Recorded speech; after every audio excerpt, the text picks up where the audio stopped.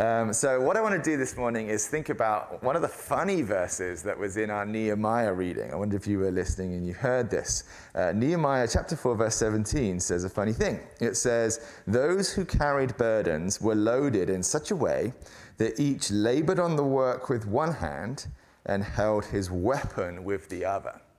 All right, so I want to show you what that might have looked like. They were loaded in such a way that they carried the burden for the work with one hand and their weapon with the other. Doesn't that look so silly? So I want to think about why they walked around like this, because it kind of doesn't make much sense, does it? So who can remember, who can tell me, what were Nehemiah and his friends building? Can anyone remember? Yes, go ahead. A wall. Yeah, it was a special wall. Where was the wall? Ruthie. Around the city of Benjamin. Jerusalem. They were rebuilding the wall around the city of Jerusalem. Great. Well done, all three of you were right and got the answer. Okay, so they were carrying the stone so they could build the wall of Jerusalem. And then on the other hand, they had a sword. Why were they carrying a sword? Can anyone think or remember? Who do we have? Who hasn't answered yet? Right at the back. Yeah, what is it, Samuel? To protect themselves. Perfect answer. Exactly. They had to protect themselves from who? Anyone know? Anyone know? Anyone know? Yeah, go ahead, John David. A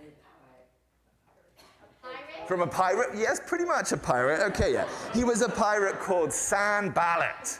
When I say Sanballat, can you say boo? Sanballat. Yes, he was a bad guy. Yeah, he was pretty much a pirate who was going to hurt them. Right, so they were carrying a stone to build the wall and a sword against Sanballat.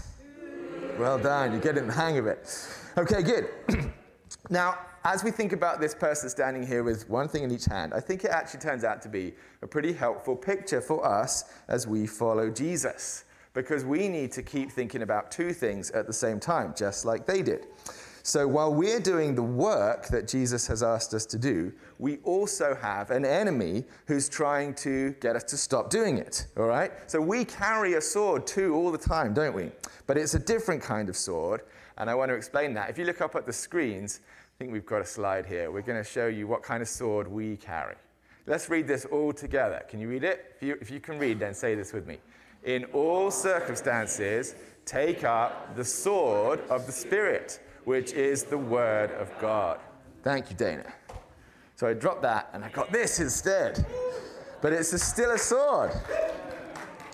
Great. So Paul says that this sword that's in our hands is part of the full armor of God, which we need so we can take our stand against the devil's schemes. So just like Nehemiah's builders had an enemy called Sanballat, it's good. We also have an enemy, we can boo him too, called Satan. And he doesn't want us to do the good work of serving Jesus. So we keep the sword of the Spirit in our hands so that he'll go away. All right, so let's think about what this might look like for us in our daily life. So you do your work and you also hold on to your sword. So let's imagine that we're doing math homework.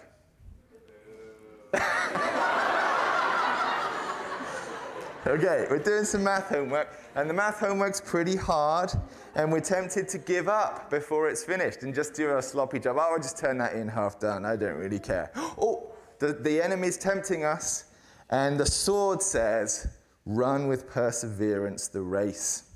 So you resist the temptation to give up, and you keep going until your homework is finished because of your sword. Here's another example. Your mum says that you have to tidy your room. And so you're tempted, you hear the tempting voice in your head, just do a sloppy job. If you just push everything under the bed, she'll never notice the difference, and then you'll get away and you can go out to play, right? But the sword says, honor your father and your mother. So because of the sword, you decide to do a proper job of tidying your room and put things back where they go. Okay, do you get the idea? So all the time that we are doing our work that Jesus has asked us to do, we hold the sword in our hand because we have an enemy trying to stop us doing it. So we don't actually keep the Bible in our hand all the time, do we? But we do all the time keep it in our hearts and in our minds while we're doing the work that Jesus has given us to do.